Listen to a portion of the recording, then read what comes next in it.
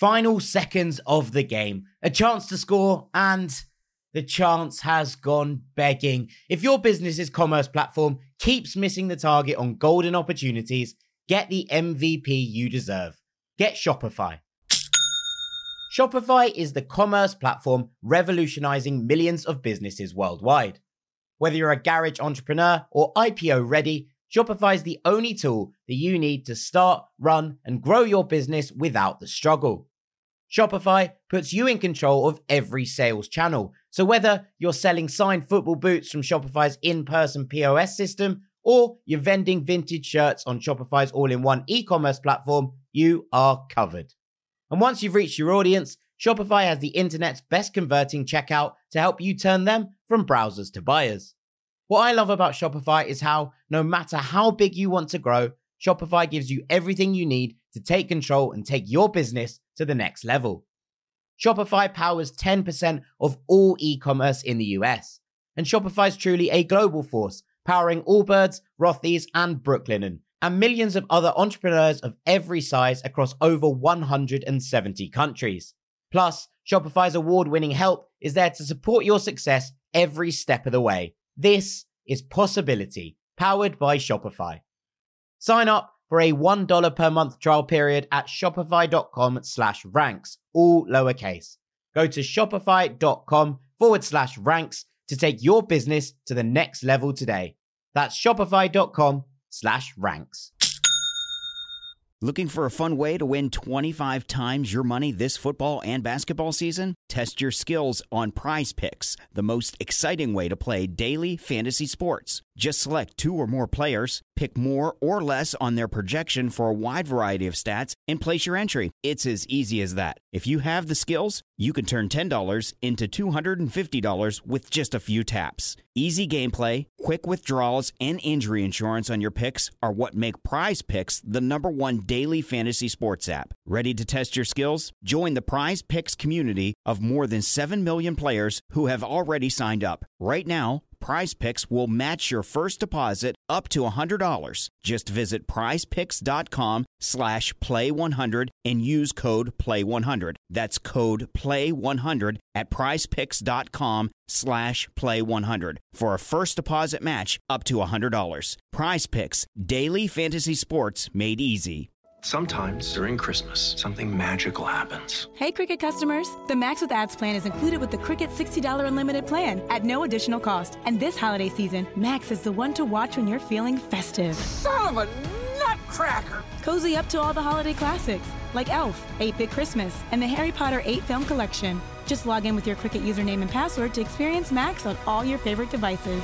Phone plan streams and standard definition. Programming subject to change. Fees, terms, and restrictions apply. See cricketwireless.com for details. Hello, this is international football commentator Derek Ray, and you're listening to the Ranks FC podcast.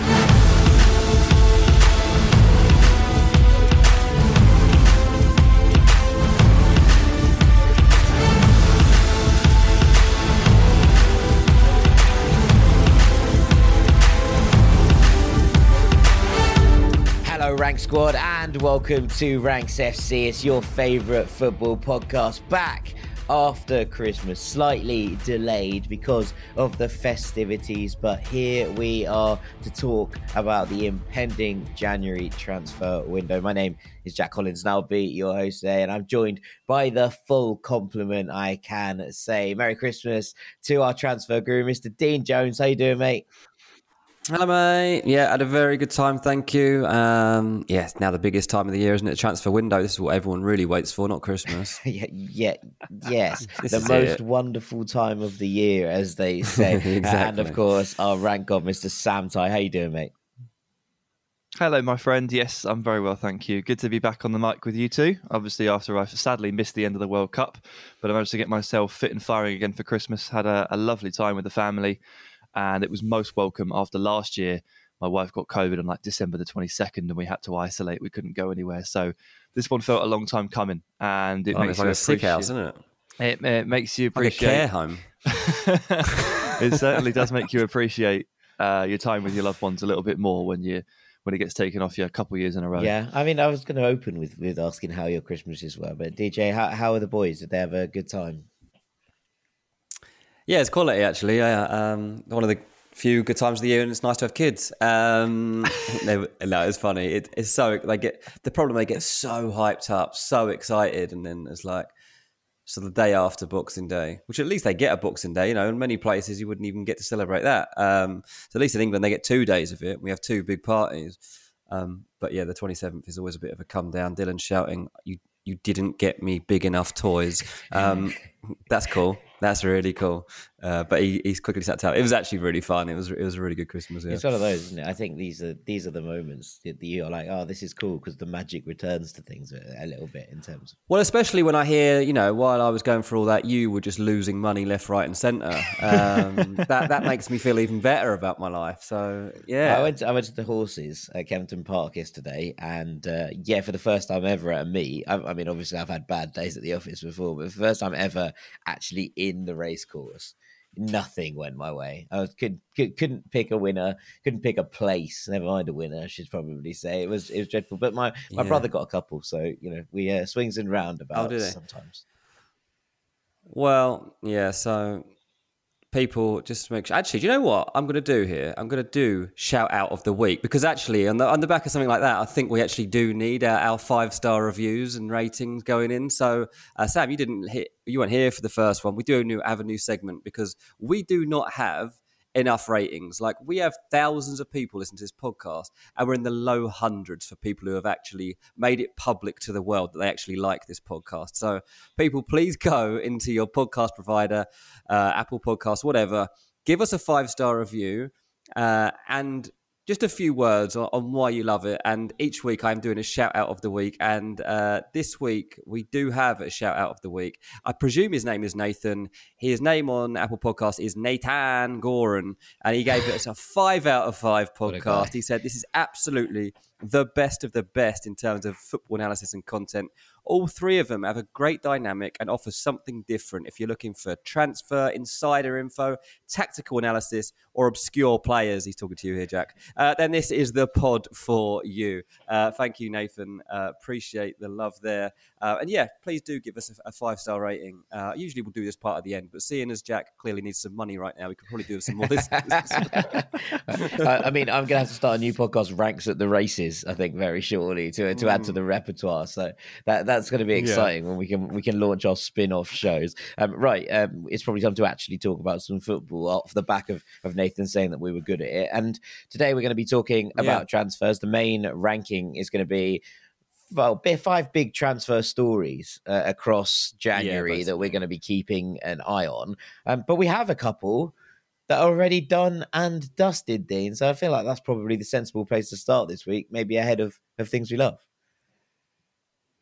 Cody Gakpo joins Liverpool. I mean, this is a massive story, isn't it? And how the tables have turned on Man United. I mean, look, in the days leading into Christmas, my last check-in really on what the main situations were, I was still being told, yep, United are in touch with representatives. They're confident they'll get Gakpo. They think they could probably get done about around £40 million. And then you probably go into Christmas quite comfortable in the back of that. Meanwhile, sneaky Liverpool are off doing some having some little conversations. This a lot, don't They've already sealed the deal. You only find out about Liverpool's transfers once they're done deals. This is the thing. So what's happened is on the back of Luis Diaz having a prolonged layoff, Jurgen Klopp's seen enough. He can't rely on the players who are already in his squad. He needed someone else. And they have gone out and they have struck a deal with PSV for actually under 40 million. It's 37 million initially. That's unbelievable business from Liverpool.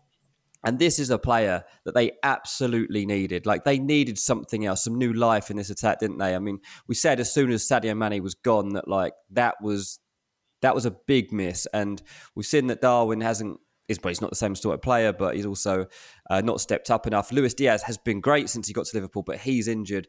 They need something. And they've now got one of the most in-form attackers in the whole of Europe, the whole of the world possibly. Well, yeah, definitely. Coming into the club. That is what they need. A player who is on top of the world right now. And, well, I think it's an amazing Sam, deal. It's an interesting one, isn't it? Because you and I think, were pretty similar in where we stood on how Gakpo fitted or let's say didn't fit at Manchester United. Maybe he wasn't the player they were actually looking for in this system despite considering the fact that they have Rashford on the left-hand side. Sancho hasn't quite burst into life in the way that we expect to do, but I think you need to give that one time. And I think a lot of people were thinking that Gakpo was going to come in at Manchester United and be the number 9. I'm still not convinced he's that player. He was. That was the plan.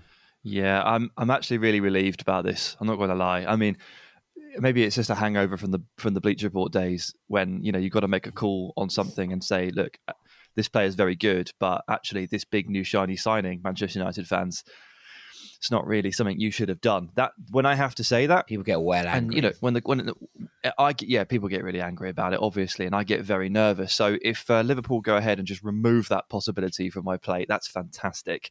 I'm much more comfortable with Liverpool signing him. I do find it amusing that they have like a few problems here and there, mostly in midfield, and they've just slapped another attacker on the top and gone, that'll fix it. It's a bit like that meme where that guy takes masking tape and fixes the water leaking out of the gigantic glass, and just it's a bit of an odd solution. But we've been talking all season about how the press doesn't work and how the press is broken. And so if Klopp has decided that not only does he need bodies in the forward line because they're all injured, but Cody Gakpo can step in and try to knit things back together up front and start to protect the other lines in the team. Okay, fair enough. And, Gakpo can play left wing, and he will do so while Luis Diaz and Jota are out. And then he can also play as the 10. So he can do so while other players are out. And this would have been a problem for United either way, because the last time United bought a 10, it was Donny van de Beek. And they didn't have a role for him because Bruno plays every single game and he's wasting away. And Sancho would have had to be given up on, basically, or Rashford would have to move out of his primary position where he's been playing really, really well. Whatever you did at United with Gakpo, someone was going to get upset or he was going to waste away. Liverpool, it's not the case. There's a route to playing time. There's a couple of positions that aren't nailed down. I can certainly understand why they've decided to jump in. I am surprised it's this cheap off the back of the World Cup. This doesn't seem any more expensive than it was in the summer. No, it's not really. I mean, you mentioned midfielder. I mean, I think this is possibly the most exciting thing about it for Liverpool, because the fact that this deal is done and sealed so quickly and early, they are still going to go for a midfielder. There is still scope for that to happen, and I think that it gives them a clear run now and plenty of time to make that happen. They had to move for Gakpo quickly because they knew there was actual competition for him, and they had to go about that cleverly. But Sofiane Amrabat has obviously been a big link to Liverpool over the past few weeks. What I'm thinking now, though, is the fact that Liverpool are so secretive and so sneaky. They love a quick deal that no one's expecting.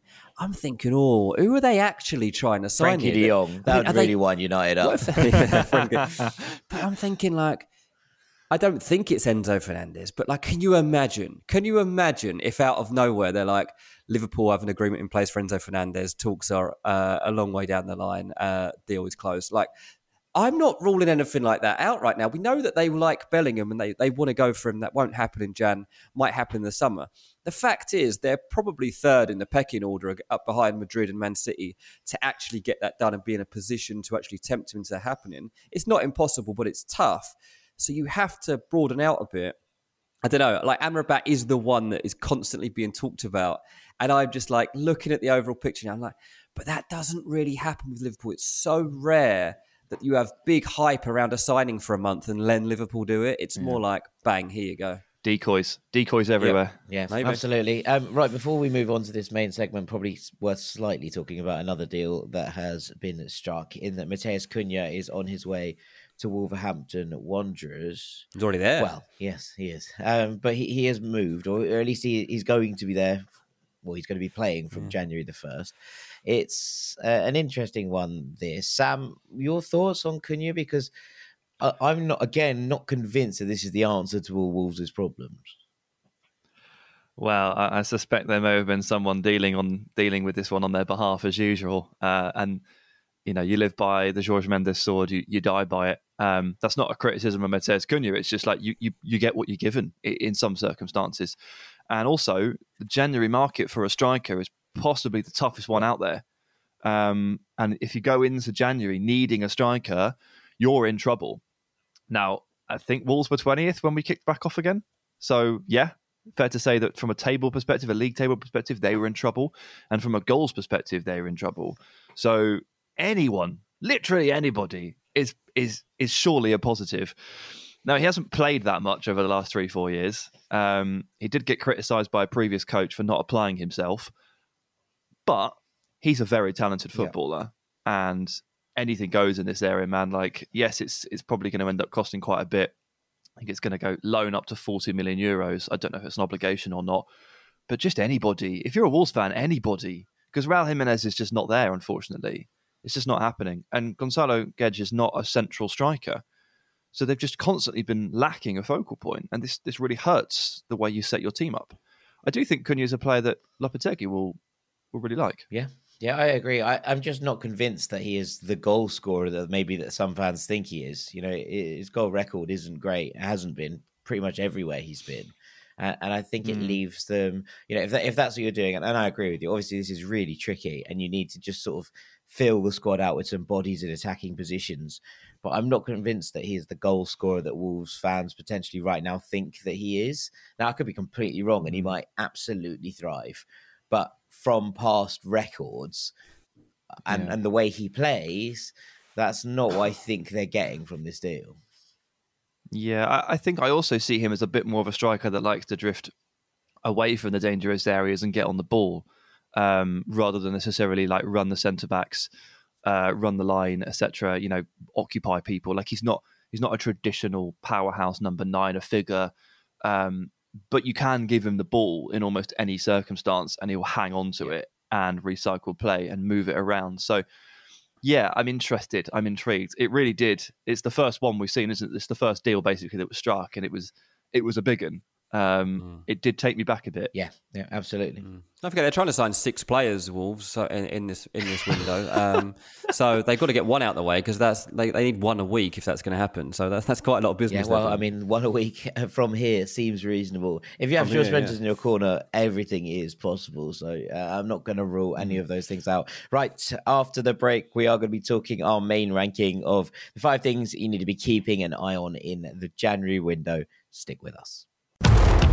Looking for a fun way to win 25 times your money this football and basketball season? Test your skills on Prize Picks, the most exciting way to play daily fantasy sports. Just select 2 or more players, pick more or less on their projection for a wide variety of stats, and place your entry. It's as easy as that. If you have the skills, you can turn $10 into $250 with just a few taps. Easy gameplay, quick withdrawals, and injury insurance on your picks are what make Prize Picks the #1 daily fantasy sports app. Ready to test your skills? Join the Prize Picks community of more than 7 million players who have already signed up. Right now, Prize Picks will match your first deposit up to $100. Just visit prizepicks.com/play100 and use code PLAY100. That's code PLAY100 at prizepicks.com/play100 for a first deposit match up to $100. Prize Picks, daily fantasy sports made easy. Sometimes during Christmas, something magical happens. Hey, Cricket customers. The Max with Ads plan is included with the Cricket $60 unlimited plan at no additional cost. And this holiday season, Max is the one to watch when you're feeling festive. Son of a nutcracker! Cozy up to all the holiday classics like Elf, 8-Bit Christmas, and the Harry Potter 8 film collection. Just log in with your Cricket username and password to experience Max on all your favorite devices. Phone plan streams and standard definition. Programming subject to change. Fees, terms, and restrictions apply. See cricketwireless.com for details. Welcome back to Ranks FC. It's time for our main ranking. And so all I'm going to do is hand the floor over to our transfer guru, Mr. Dean Jones. Yeah, this was going to be 5 big January transfer movers, whichever way you want to look at it. But it's really turned into 5 big January transfer storylines that are going to be there, and we need to track. So a couple of them are very specific, a couple of them are a little more broad, where we'll discuss, and I'll put to you too what the options could be to fix some problems. But look, at number 1, we've got to start with Arsenal, because we know Mykhailo Mudryk is the first main target for January, and this has a big chance of happening. Look, this is a 21-year-old wide forward, plays for Shakhtar Donetsk. There is a price tag on him of loosely £100 million. Now, obviously, that's hopeful. That's probably unrealistic.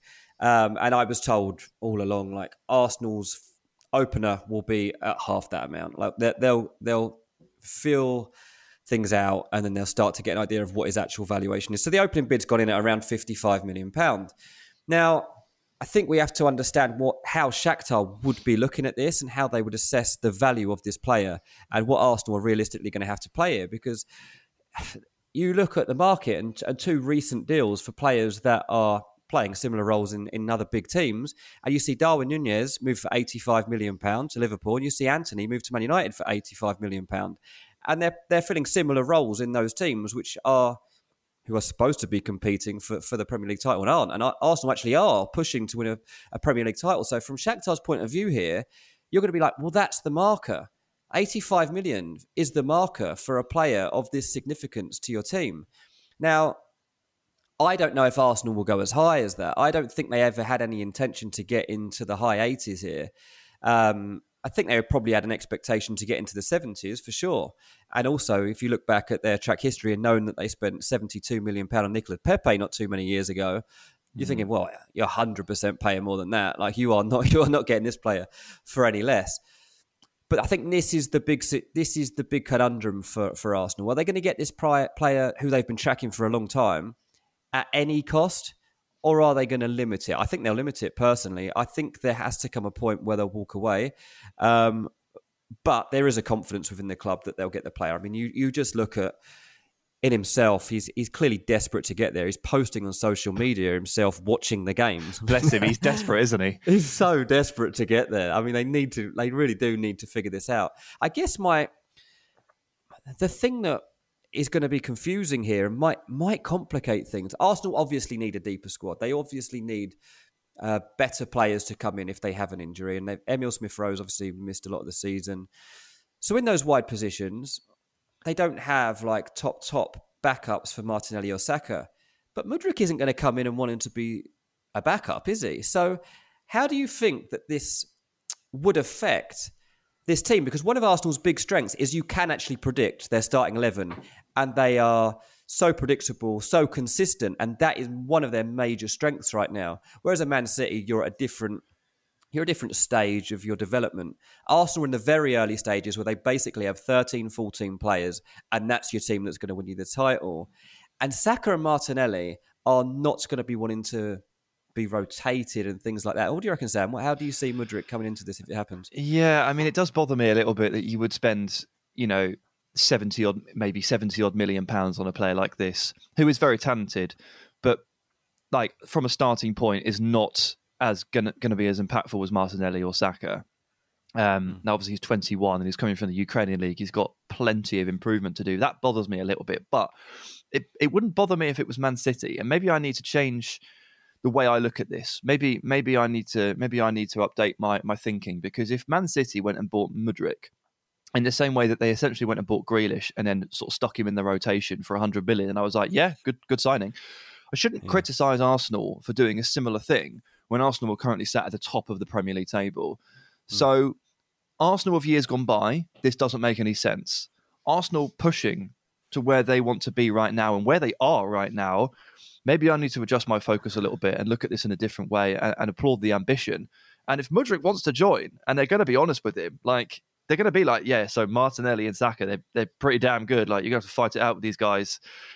He knows this. So credit to Arsenal. I think this is a huge statement of like where they are right now and where they obviously hope to be in the next sort of like 6 to 18 months. It's really impressive. I must admit that I never saw a deal for Mudryk hitting 70 odd million. Like that has again rocked me a bit. It's interesting because I was reading Chris Hamill's tweets on this of Football Daily, and he described this signing as like bringing dynamite to a chess match.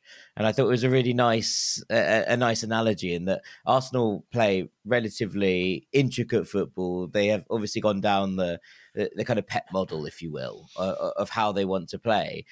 Mudryk has been at his best. And obviously, we've only really seen him in the dynamic of Shakhtar being a kind of explosive player in transition, which has not majorly been what Arsenal have done this season. It's not very instructive, is it? No, we don't quite know exactly what he's capable of within a different system. So obviously, I don't think anyone's in any doubt here that the boy is unbelievably talented. We think that Mudryk is an excellent footballer, but I do wonder how much opportunity he's going to get within this Arsenal side who look to dominate, to actually utilise the skill set that has basically catapulted him into the limelight. That's not to say it would be, not a success, and it's not to say that he can't do those things. But I think it's interesting. I think the comparison, obviously, to Grealish is a fair one in that, Grealish, I think, has not struggled per se, but has definitely found it a challenge to adapt to where he gets the ball and how he makes things happen in this Manchester City system. And I think that Jack Grealish is less raw than Mudryk right now. Now, that might mean that Mudryk's more moldable and can therefore be, made to adapt into a system. But I do think that there's an element of warning sign there, and you can be like, it doesn't always work off the bat. And for 70 million, you're looking for a signing to come in and make an immediate impact. Yeah, I mean, there's plenty of compilation clips and highlights out there of Mudryk dancing into the box in Ukrainian Premier League games and winning penalties and slamming it across goal. There's no doubt that in tight spaces, he's a very capable player, just as Grealish is. But you're almost neutering a footballer here, is what we're kind of saying. And that if their big strength is lung-busting ball carries over distance, the opportunity to do that obviously diminishes once you join a bigger team that has more possession. That said, of course, Arsenal will play their fair share of games against very, very good teams. There's 7 others or so in the Premier League, and then if they make the Champions League next year, which feels like it's going to happen, that's where these players start to get a little bit more space. So it's not curtains for that. It just diminishes, and you just have to make sure the other side of the game is exactly what you want. Because we've seen Martinelli flash up, haven't we, over the last couple of years? Every now and then he puts together a 40-yard ball carry, that goal against Chelsea and stuff like that. It can still come out to play, just not quite as regularly. Yeah. I would say that was when Arsenal were weaker, though, and therefore playing more in true. that kind of sense. True. So it's going to be interesting to see how he fits in, but I think there's plenty to be excited about if you're an Arsenal fan about Mykhailo Mudryk, and you kind of alluded to it, but one of the things is how excited he seems to be to join Arsenal. He just seems to, that's the way he wants to go by all accounts, and I think that's probably a massive positive.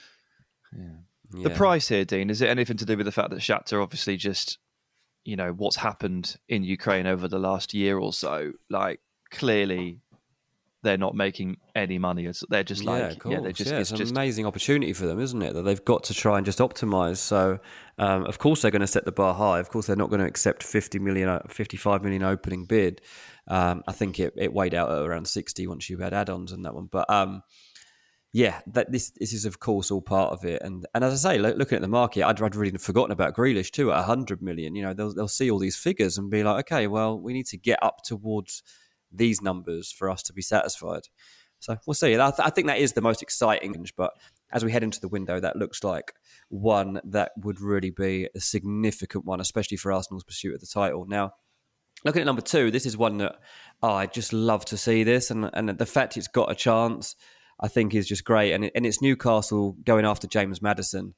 There's so much I like about this from both sides of it.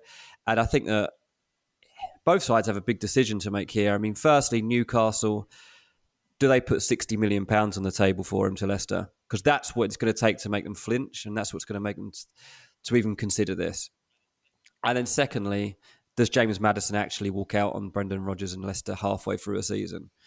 Because he's been quite loyal to Blake, he has a close relationship with him. They've been through quite a tough season so far. I mean, it probably doesn't help Leicester that James Maddison's just watched Leicester get smashed by Newcastle and probably watching thinking, quite fancy that. Newcastle are having an unbelievable season. They're second in the Premier League, and there is no sign of this fading. Like, Eddie Howe is just coming up with new solutions to any problems that are posed. He's managed to keep, to get straight back off to a winning start in that fashion. Unbelievable. Almiron, Maddison will even be looking at people like Almiron and thinking, wow, like the form that this guy is finding under Eddie Howe. What could I do in this team? And he knows that there's a spot in that Newcastle team on the right side that would suit him to a T. Like, that's where Newcastle see him playing. They want him delivering balls. They want him coming inside. They want him on, set pieces. There is so much to James Maddison's game that Newcastle don't have and they want. And so this is what's exciting about it. You know, there are other people that they're looking at. Moussa Diaby is one of them that they might revisit here, just because they've had him on their radar for a long time. He wasn't gettable in the last transfer window. His situation, they wonder if it's changed basically over the course of the season. Things haven't gone brilliantly so far, so they might revisit that just to see if there's any better value there. But ultimately, James Maddison is at least 60 million we're looking at, I think. And yeah, I mean, I just think this would be amazing. I really do. What do you reckon, Jack? It's one of those interesting ones where I've always thought that Maddison plays best as a 10, and obviously Newcastle don't play really with an out-and-out would 10. Be right-sided so forward, if they're looking at him on the right side, it's going to be interesting to see how they develop it. But as you say, and I think this is probably the key point, Howe's found solutions to every problem this season, and I think it's really interesting for Maddison, or from his perspective at the very least, to be walking into a side and you're going, okay, you know, where is this going? Is this going to be what I wanted to achieve outright? Because I think that Maddison probably sees himself as an out-and-out 10 more than anything else. Now he's flexible and he's relatively adaptable in terms of where he plays, but you're looking at it and going, okay, so what happens here? You know, where do you fit in? And I think it's going to be intriguing to see where Newcastle fit him into said rotation. But I mean, yeah, you bring in a player like this.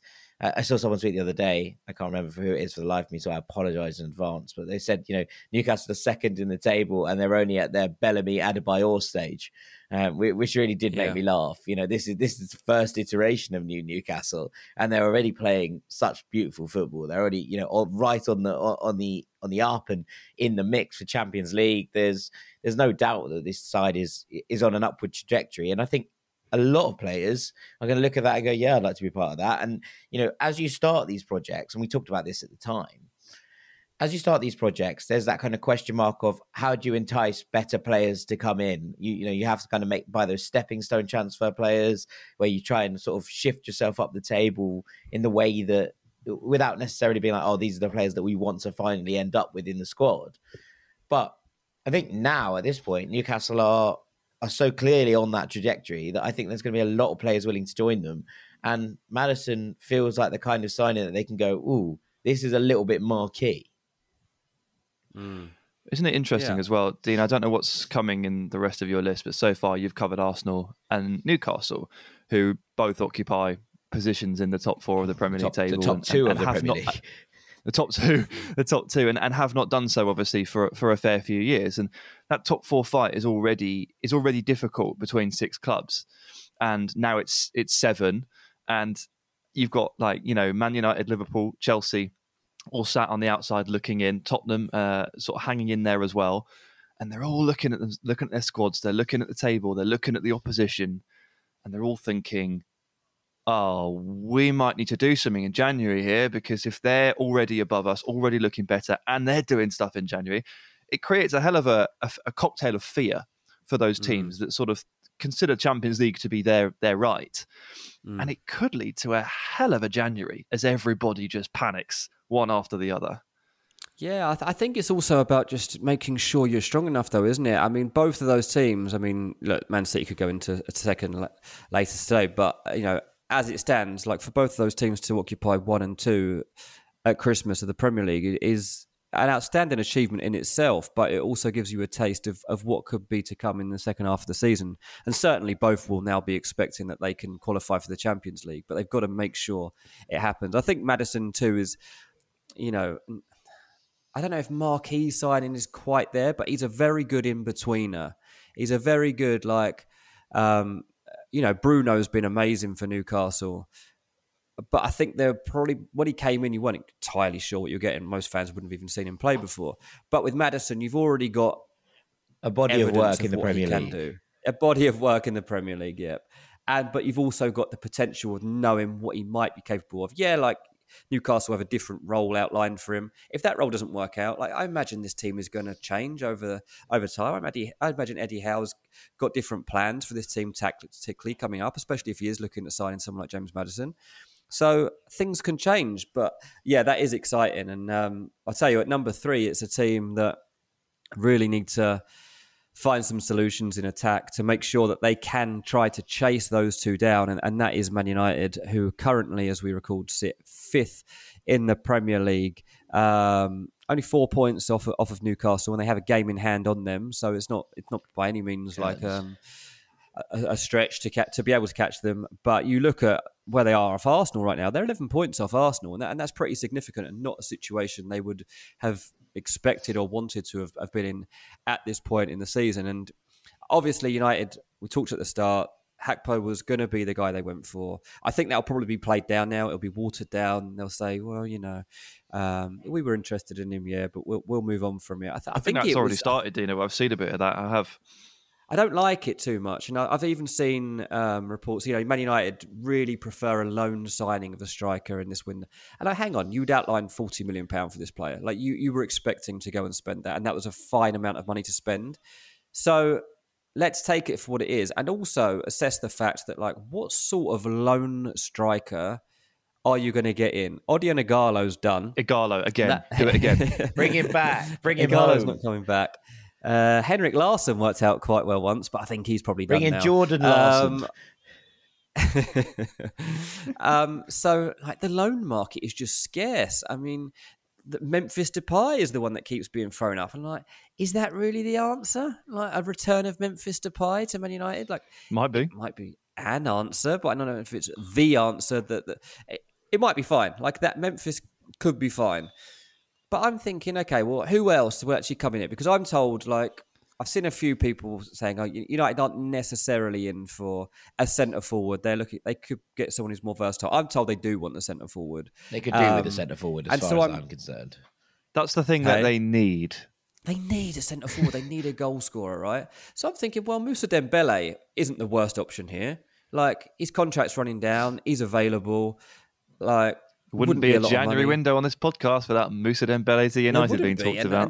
This guy is actually going to move in the next 6 months. So I think that's one to have in mind. Gonzalo Ramos has been spoken about quite a lot in the past couple of months. Obviously, mainly because of the hat-trick when he replaced Ronaldo in the Portugal team, and United are looking for someone to replace Ronaldo in the Man United team. I don't see Gonzalo Ramos being the person that ends up. I don't think they'll let him go at this point. Not in January. I don't see why Benfica would do that. No, I doubt it too. And setting up a future deal doesn't suit them right now. Like, that's not the situation we're in. We need someone to come in for Man United, and they have to be part of this unit. So who else, really? I mean, you're scouring Europe for, like, recognisable names. Jonathan David's obviously been linked quite heavily in the past, and there's definite interest there. Fonseca the other day was like, oh yeah, he's definitely going to leave soon. He's wicked. It's like, okay, interesting way to talk about your own player.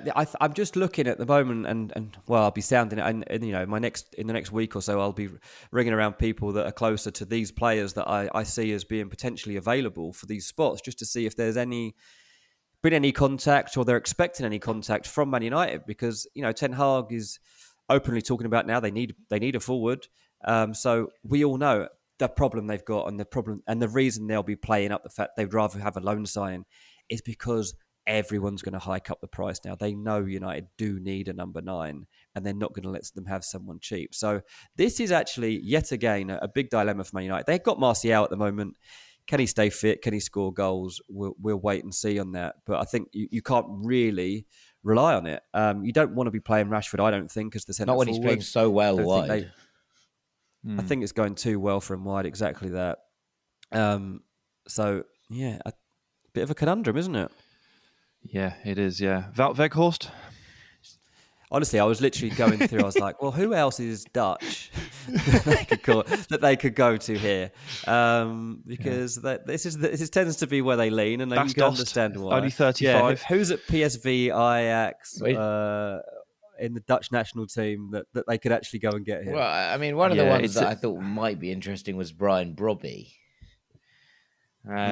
He's been linked before, which I don't think would be a terrible idea. In any sense of the admiration, but it's one of those kind of weird ones where does it immediately answer your problems? I'm not sure.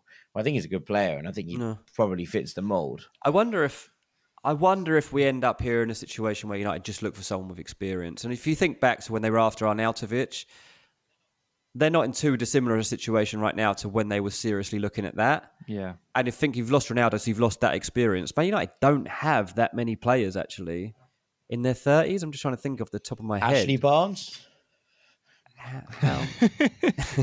Let's just find a forward in their 30s. And I think that's where we should probably be heading, because they don't really have much experience, like in that sense, in this team. Obviously, they need a goal scorer. That's the thing they're looking at most importantly. But it's a really difficult task they've got in front of them here now that Hakpo's not on the market. Yeah, agreed. And if they've only allotted 40 million, and obviously that value can change, but if that was the plan, there's probably just not really a player out there that they can buy on a permanent deal for 40 million or less that can actually fulfill the brief of not just coming in and helping, but being a Manchester United caliber striker. It's a hell of a bar to hit, and 40 million is not that much money for a forward. I do like the idea of a Memphis loan or a Memphis short-term thing. Obviously, he's not really got much of a role at Barcelona. I think that makes a lot of sense. To pay back. Other than that, it's to pay back. But it's quite difficult. Obviously, as I said, with Wolves, it's really hard to.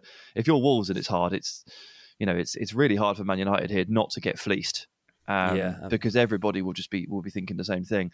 My thoughts have jumped out to the humongous financial loss that Juventus have just posted, and I'm just thinking, could they just get Vlahovic or something? Would Vlahovic move to Man United? I don't know. I have no idea. But I checked on this because they've got all these problems at Juve. I was like, is Vlahovic going to become available? And the guy that does help me out with Juve info, he was like, they just won't sell in Jan. He's like, at the end of the season, I think a lot of things become possible. He said, but in Jan, he's like, even like a Rabiot, if you're in this kind of problem, they've got so much I at think stake you have here. to just see out the season, don't you? And then you'll be like, reset. I think they have to see out the season and hope that, as typically would happen, that things do come back around and they're okay by the end of the season. Yeah, and to let Vlahovic go now would be madness, but I would love to see him in the Prem, obviously. Right, I'm going down to the other end of the table for number 4. Sam, brace yourself. I'm going to be coming to you for some insight here on how this can be salvaged, because Southampton look an absolute state, and they are, I reckon, now looking like the most desperate team in the Premier League coming into this window, because they should not and would not have expected to be sitting bottom of the Premier League table as we go into the New Year's Eve fixtures. Sadly for them, they are playing the best team in the league as well. They've got to come to Craven Cottage on New Year's Eve. So commiserations to any Southampton fans that it's going to get worse. I can't believe you just jinxed us. I mean, that's it. You know I don't believe in jinxes. But honestly, on a serious note, this team is an absolute mess. And all I know is that Southampton want a wide forward and a centre forward to come in the January transfer window, right? And I'm like, okay, that's fine. I don't cover Southampton extensively. I hear a few bits and pieces, but this isn't a team I typically cover. But I'm looking out for it. I'm thinking, right, who's on the radar here? And I tell you what, I'm not very convinced. Ryan Fraser, Ryan Kent, they've both been linked so far. And I'm like, okay. Any non-Ryans? Jesper Karlsson was linked. I don't know. Yeah, he's good. AZ Alkmaar. So he's been linked. But I'm like, okay, but here's my issue with Southampton at the moment. Not only are they so blunt in attack, they don't have any personality in this team. There's nothing about them. I want someone to come in here who's got something that can change the feeling around Southampton, not just on the pitch, but to give the fans some hope too, because one feeds into the other, and Southampton fans seem really down in the dumps at the moment about where things are heading. I mean, Sam, how bad is this? And who realistically do you think is a Ryan Fraser or a Ryan Kent going to significantly change things? I mean, the situation hasn't really changed from back in the summer where they launched that late bid for Cody Hakpo, and they weren't seemingly that far off getting that deal done. In the end, I think Hakpo basically just went, "No, I'm going to wait." And fair play to him, because he's ended up at Liverpool 5 months later. Well done, Cody. Southampton were Liverpool's feeder club for a while, so we can put this one down on the list. That's one of them. Yeah. That's true. It's a rite of passage, Cody. You have to do it, I'm afraid.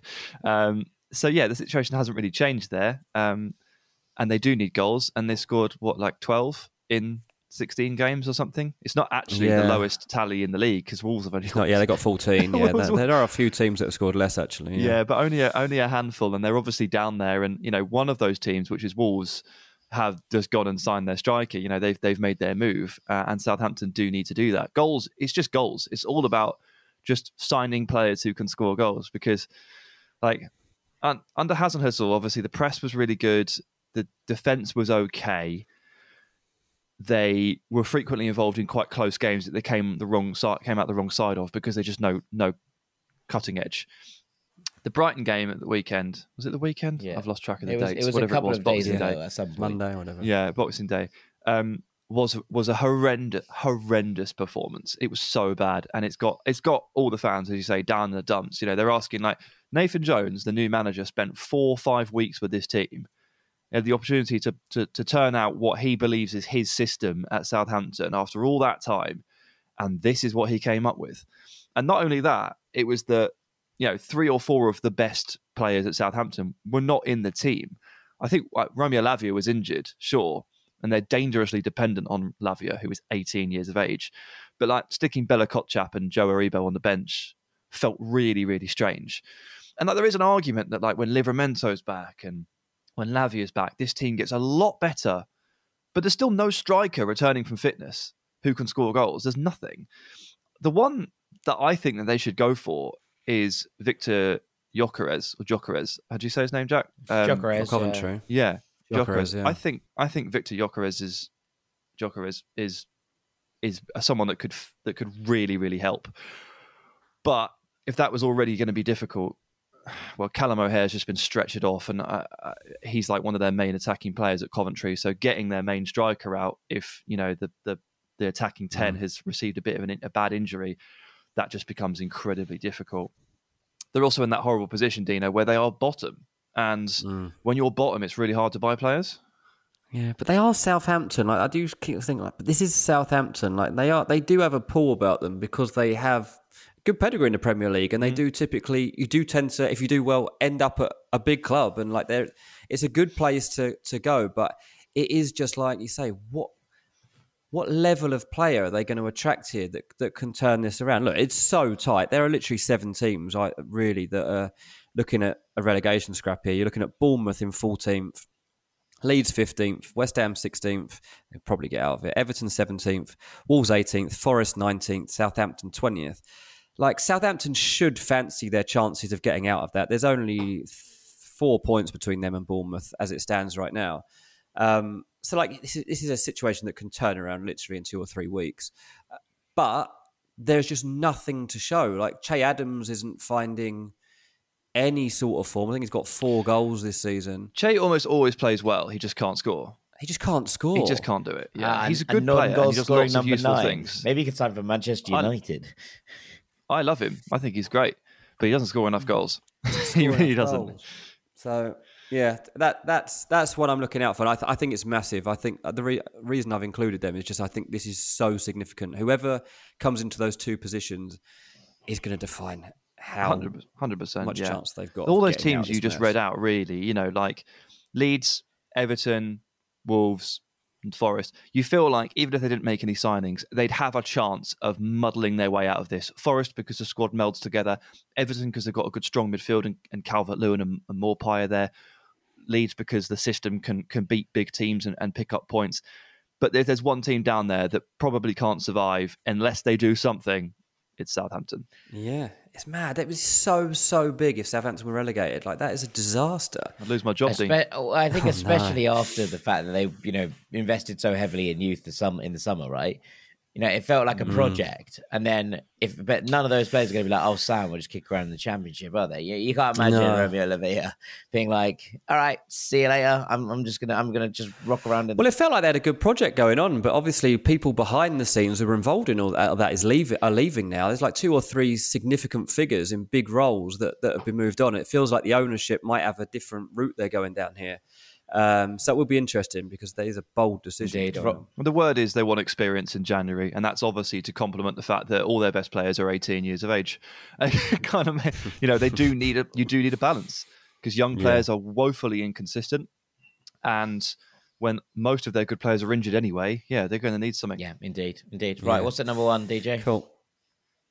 Well, it's actually number 5, but it's it's Chelsea, because there's going to be stuff going on here where they're trying to just kind of mould this squad still. Like they still not really got an actual squad that makes much sense, and I think that's a real dilemma and something that they're having to work on step by step under Todd Bowley since he came in, and he is trying hard and he is setting his sights high, but they're a bit all over the place. So obviously, Gvardiol was supposed to be a prime target for this window.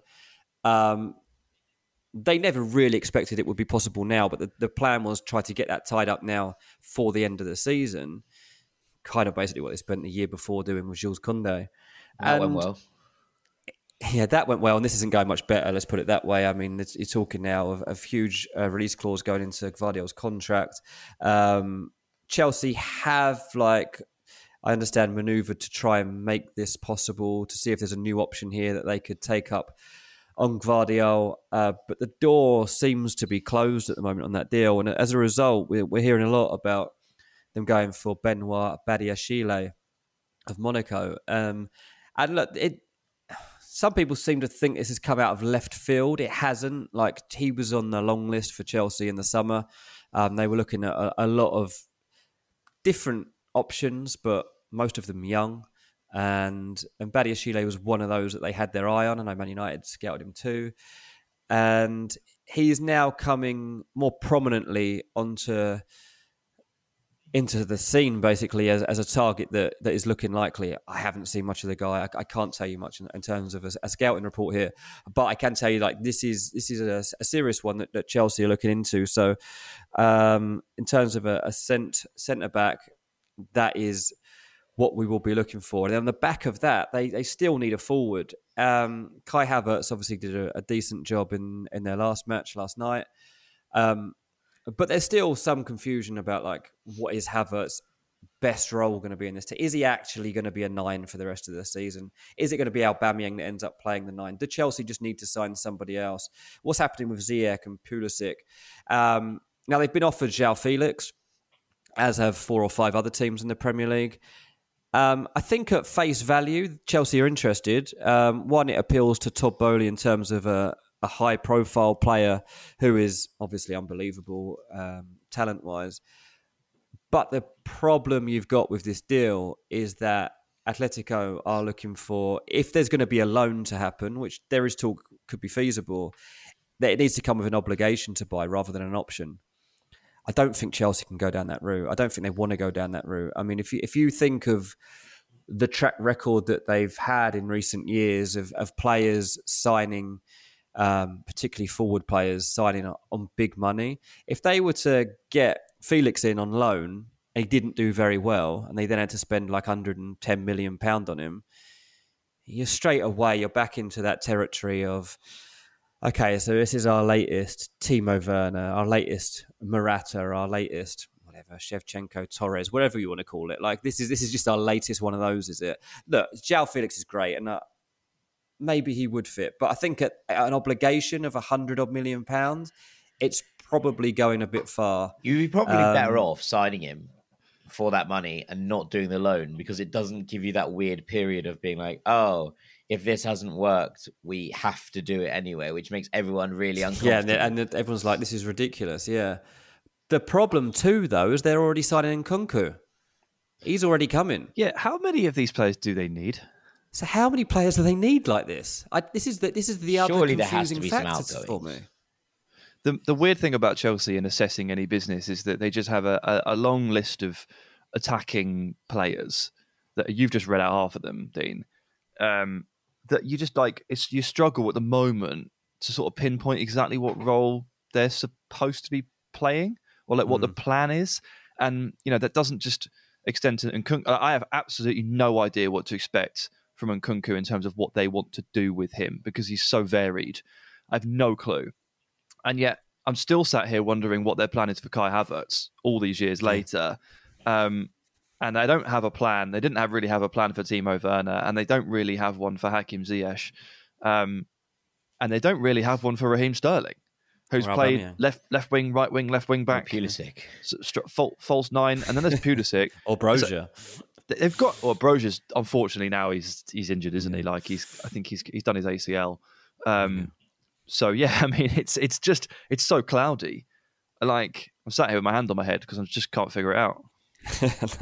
No, it's a weird one, and like I guess beneath all of this, there's the unavoidable situation whereby they need to sign a central midfielder. Like I don't know that they'll get that done in this window, but there is a huge need that at the end of this season, they've got a big midfielder coming into the club who can help, I guess, bring all this together. And that's probably a discussion for another day, as I say, because I don't think that central midfielder will arrive in this window, but it's something that crops up again and again and is still bubbling beneath. Yeah, there's a lot of work to do at Chelsea, isn't it? It feels like they're almost in the middle of a hard reset, but they don't quite know what bits to push the button on. But they're also not in the middle of a hard reset because they sort of simultaneously are and are not, right? Yeah. It's weird. It's like, because they have a ton of really talented players, and if someone could just get a grip on that and just figure out exactly what they wanted to do, that would be awesome. And they probably would only need 2 more players. Because everything is just shrouded in mystery, it sort of always feels like they need 5. But they definitely don't.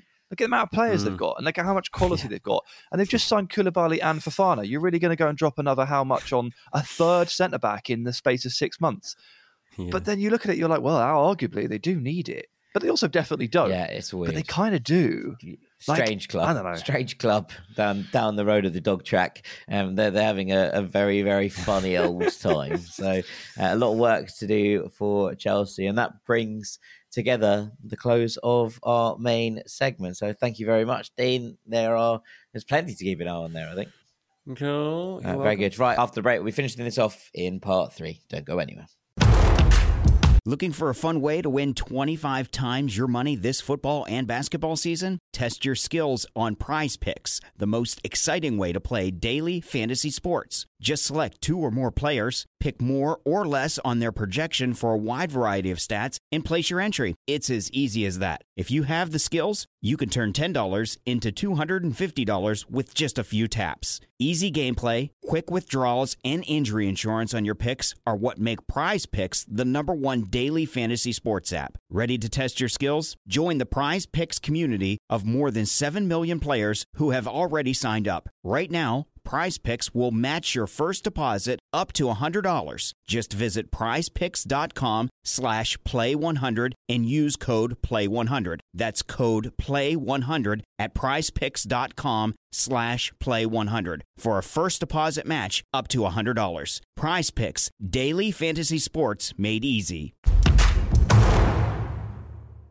Welcome back to part 3 of this Ranks FC podcast. We have a very special melon to award and the return of the gibberish rankings. But before we do that, I just want to give a very quick shout out to Chris Girard, who is a listener. I assume it's Girard, but that might just because I also know Olivier Giroud, so maybe it's Girard. But anyway, either way, Chris deserves a massive congratulations because he's just got engaged. And some of you might have seen this. He proposed during a Philadelphia 76ers game to his, now fiance, who was a dancer at the game. And the proposal went viral. And I saw Chris talking to Harry Brooks on Christmas Day. And Harry was like, I don't know why he follows me, but congratulations to Chris. And Chris's reply was, I'm an avid Rank Squad listener. So I absolutely made my day on Christmas morning. And so I wanted to give a massive congratulations to Chris and his fiance for such a wonderful proposal as well during the game. That's quality. I've met Chris. Have you? I've met Chris, yeah. And so I actually didn't. This completely passed me by, probably just because it was the holidays. But when you just mentioned his Christmas name, Day. well, yeah, there you go. And I've just looked at his Instagram, and we've been talking for a few years. I met him in Atlanta when I went to do the Bleach Report show. He was working over in Turner Sports, and he gave me a T-shirt. There you go. He gave me a T-shirt with Cartoon Network on it. So he's a good dude. Shouts out to Chris and his congratulations to Chris. What a day! What a Christmas for the Rank Squad. We're all with you, Chris. What a man. Global fame. Right, it's time for Melon Dean. It's time for Melon of the Year. This year's Melon of the Year is Darwin Nunez. Oh, no. Dino. Yes. Boo. Lads, I don't care. So we had Bella and his throw-ins, right? We had Aubameyang and his COVID parties. Well, now we've got Darwin Nunez because but he's just not good enough. He can't score a goal, and he's not good enough. Like I said from day one, I was unconvinced about this guy being a fit. This is a vendetta. It's not a vendetta. He is useless. He's not so far. Useless. He technically, lads, for Liverpool, this guy is nowhere near it. Like watching that Aston Villa game, the decision making and the finishing is genuinely shocking. He's an £85 million That's not his forward. fault. Yes, Well, it is. He didn't set his own price tag. It's his fault. He's not scoring the goals. I would have literally scored a couple of these. His conversion rate so far in the Premier League is 25%. That's pretty good. Yeah, it's not bad. They say he's had 4. It's one of the lowest in the Premier League. He's 4. They say he's had 16 big chances. I mean, I can think of about 25 off the top of my head. So I'm even putting this up for debate. I think he's scored 4 from 25. Well, he got 4 big chances missed against Villa alone.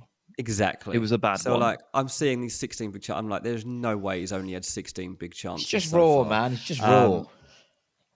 It's not, mate. Like, every time I watch him, I'm waiting for him to prove me wrong, and I'm giving him again and again and again, and he's just not a good footballer. And everyone's like, oh, he causes chaos. Mate, Jack would cause chaos if you let him charge around up front for Liverpool. He wouldn't know what he's doing. Like, that's fine. I actually think I'm quite a refined footballer. Thanks very much. But, like, look, he would be good. In a different team, Darwin Nunez might work. I just can't believe... I'll tell you what, actually. I think they've actually signed Gakpo because he's been such a melon so far. I think he has underperformed so much that is part of the reason that they've had to go and pull out another deal for another forward because he cannot be relied upon. It's not just me that thinks this. Like, any time I'm watching a game with someone that's Liverpool, people start being like, this Nunez is rubbish, isn't he? And I'm like, do you know what? He might be, yeah. He might be. Technically, I don't normally give out Melon of the Year based on football performances. I don't even normally give Melon of the Week based on actual performances. But this has the potential to be one of the worst big money signings in Premier League history. That is how bad this is currently going. He's left us in stunned silence. Yeah, I know. I'm trying to figure out a defence for Darwin, who I also doubted in the summer, obviously, but obviously thought he'd be a bit better. His goals to game ratio is actually fine, but obviously that's not right. Obviously, look at the performances, and it's a bit concerning. He hasn't figured out how to slow down and process his thoughts in front of goal just yet. Dean, you wouldn't have scored any of those chances because you'd never have been in the position to take them because you can't run, and that's the other side of the argument. But there is an element of composure here which is brutally lacking. And he can't really succeed to the tune of 80 odd million if he doesn't find it. It is a little bit concerning, but he's only got like 3 seasons of professional football to his name. So we're hoping and we're sort of praying. I was for honestly him. thinking like, who is the actual Miller? Like, who is basically you're looking at like a figure of fact. It could have been Harry Maguire, I guess. Like you could have, but I was like, not after that World Cup, mate. No, he saved himself, and he's also. I think it's probably Ivan Toney, my guy. I saw him at Kempton yesterday, putting a fiver on the races. I mean, Ivan Toney is probably a bit of a melon for putting like fivers on matches that is going to end up costing him like half his career. But yeah, maybe Ivan Toney was a good shout, to be fair. Yeah, but we don't know what's happening there, so I don't know enough about the story to be doing that. Yeah, exactly. So once we have all the details about all of his betting and sticking £2 on Bradford to beat Notts County or something like that, at that point I might be willing to just do it. Just loves an acca, fair play. All I can consider at the moment is that Nunes is a melon, lads. I mean, I don't think there's much doubt he's underperforming, so I'm gonna let this roll. But yeah, I think it's going to be okay, and I think perhaps everything is being amplified through the social media. It's not going to be okay. Not going to be in the team once Hakpo comes in. I think it's all being amplified through a social media lens, and that's how things tend to happen in the modern age. Right.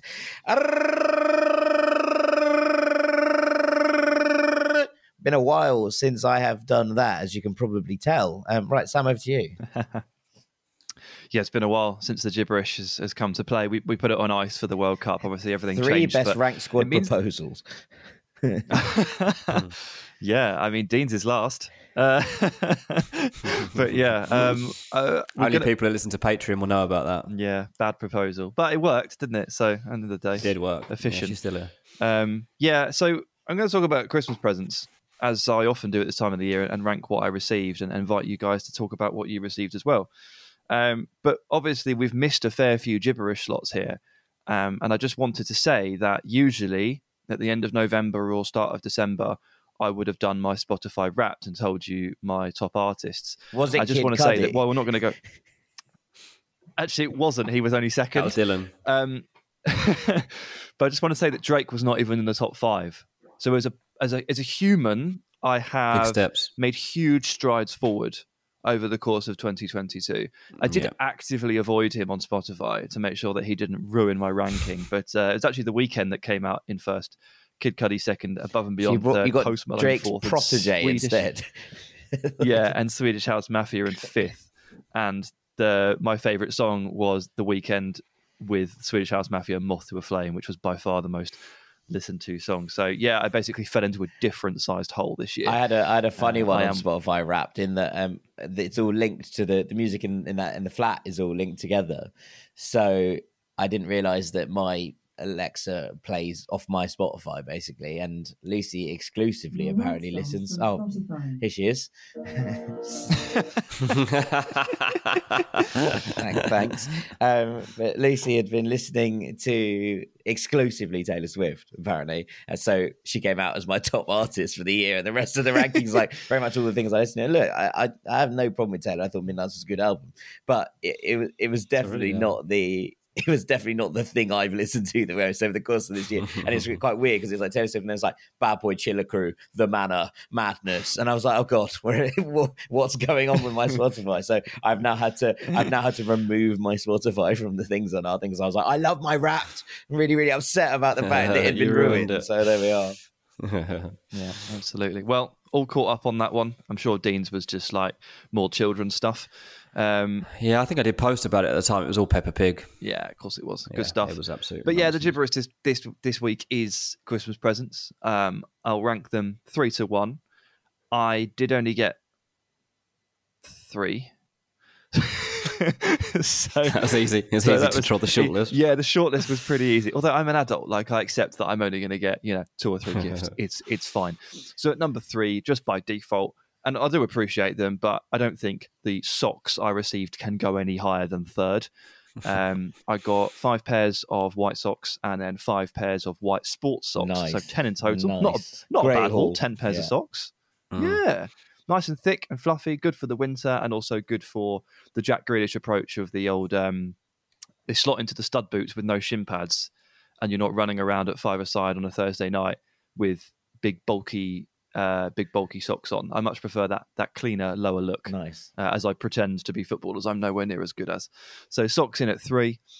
Number 2, I got a Kid Cudi poster. You asked for this. Which I asked for. Which is fine because I got it. It's the Kids See Ghost Kid Cudi Kanye West album cover artwork on a metal display. Well, you've decided this is like the appropriate time poster. to put Kanye West up on a wall in your house. You've gone, you know what I could really do with at He's this not exact moment? Some Kanye on the wall. He's not on it. It's artwork. He should have been Melon of the Year, he actually. probably should have been.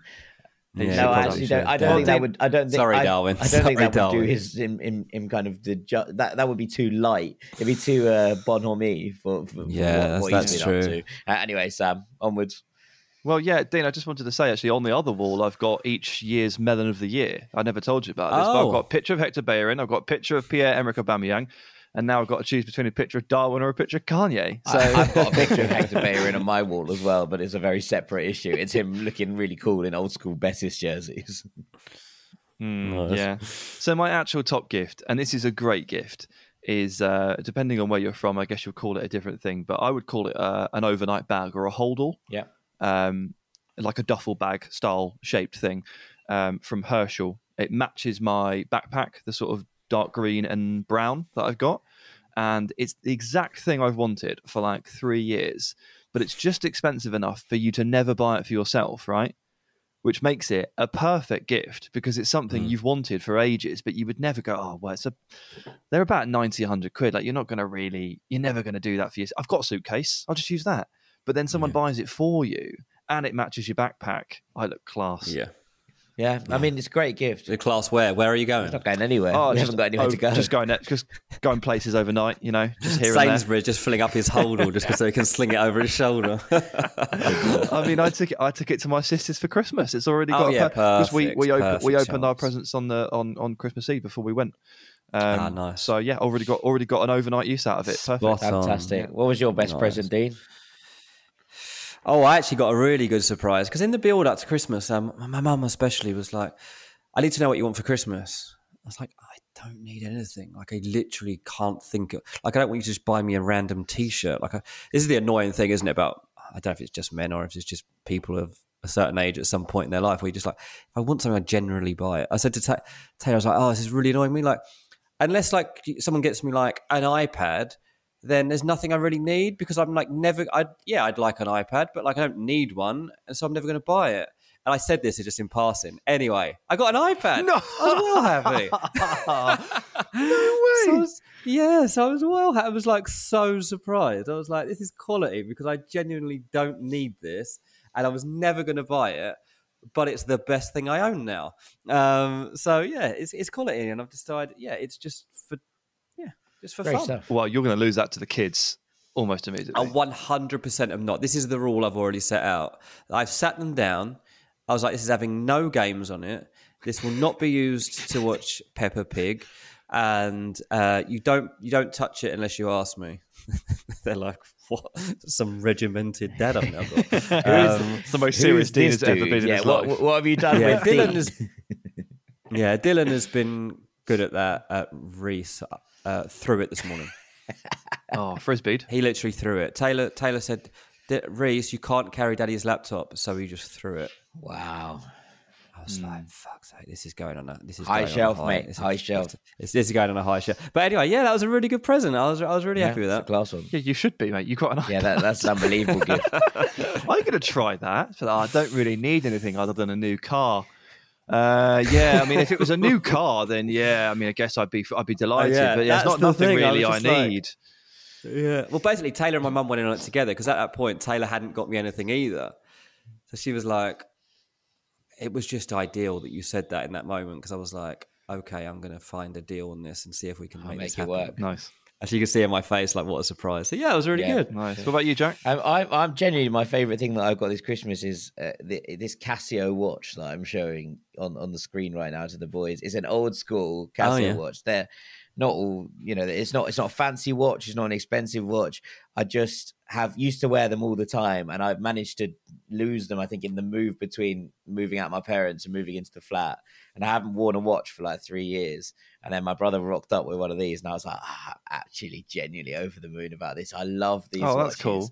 So I'm delighted with my £10 Casio watch. But that's genuinely the thing that's really, really made me happy over this Christmas. I was like, absolutely, delighted with that. So there you have it.